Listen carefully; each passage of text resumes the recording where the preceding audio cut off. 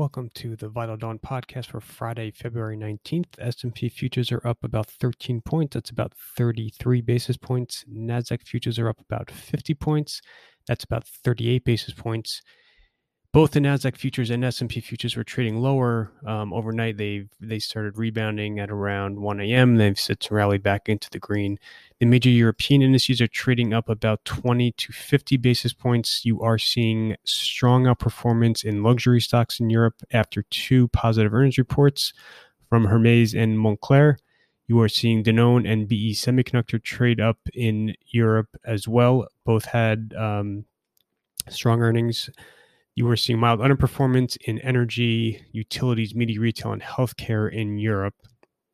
Mining stocks also continue to do well in Europe. Remember, mining stocks are kind of ground zero for people who are trying to capture reflation exposure. So the SXPP, that's the SAM X-ray Peter index, which contains most of the major global mining stocks, is up about 13% month to date.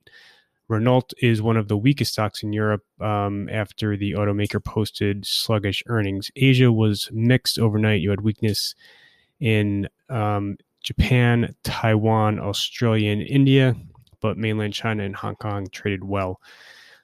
So a couple of items to note this morning, although, again, in general, I don't think there's anything too dramatic. The flash PMIs came out for Australia, Japan, and Europe. I would say the European ones are on balance pretty encouraging. You had a sharp increase in manufacturing, which was obviously nice to see. Services fell a little bit short. Services are most levered to COVID trends, but the decline wasn't too dramatic. And I think the manufacturing strength, overshadows the small services weakness.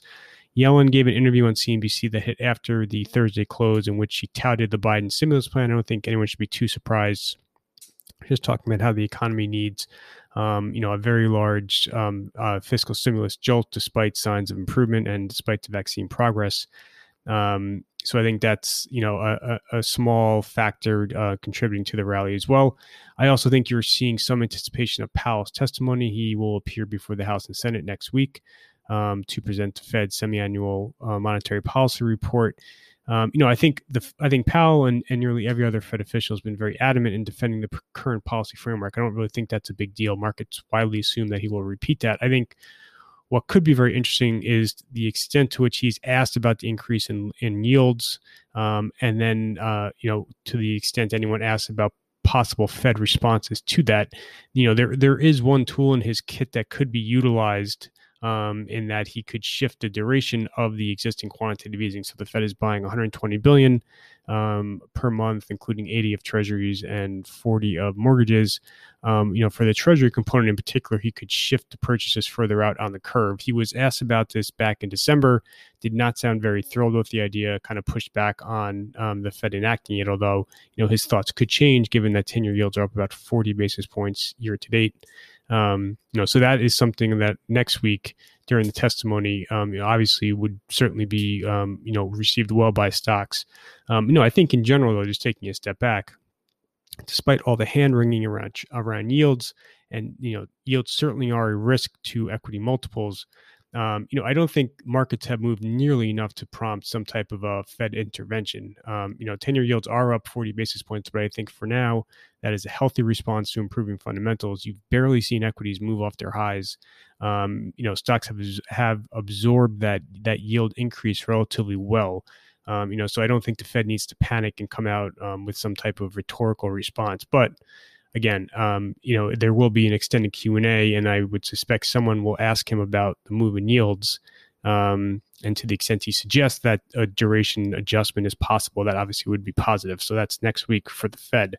In terms of other macro items, there's not too much else to talk about. We will get the U.S. flash PMIs out later this morning at 9:45. Obviously, if they are strong, that probably could place further upward pressure on yields. For me, I think the next most important economic data point, though, will be the January PCE, which is the Fed's preferred inflation reading. That comes out next Friday, the 26th. To the extent that is, muted, obviously that would, I think, provide some relief around the current inflation anxiety and prompt a rally in treasuries. There were a bunch of earnings out last night, and a lot out of Europe this morning, which I mentioned before. Some of the highlights in the U.S. last night was Applied Materials, so that's another January end number. Very strong report, very strong guidance. Semi-equipment end markets are doing very well. That's not too surprising. A lot of AMAT's peers have said similar, but obviously, a positive data point nonetheless. And then a bunch of other stocks, including Roku, was out. And a few others. Again, none of them that are really kind of macro importance. For the calendar today, you are looking at, again, the U.S. flash PMI is at 945. A couple more earnings reports. Deere will be the big one. And then there will be a trio of Biden catalysts. So Biden is due to visit a Pfizer vaccine manufacturing plant in Michigan. He will also address virtually his first G7 summit, and then he'll also separately address a international security conference being held by an international organization. Both of those events, he will likely endorse U.S.-EU ties. Obviously talk about combating COVID, bolstering global growth. There may be some China rhetoric in there too. So those are going to be the main catalyst for today. And that is essentially everything for this morning. I published 2 new macro pieces. One of them is a cheat sheet on kind of where everything stands with stimulus, both fiscal and monetary, the next steps coming up on the fiscal front, followed by, possible Fed actions. And I talk in there about, again, this duration adjustment to quantitative easing. On the fiscal front, you could see the House pass next Friday, the 26th, its version of the Biden bill, that $1.9 trillion stimulus bill. There will have to be some modifications made to get that bill through the Senate. But, the rough timeline is to have something back on Biden's desk by the middle of March, middle to end of March. That's still, I think a reasonable time frame to wrap that up.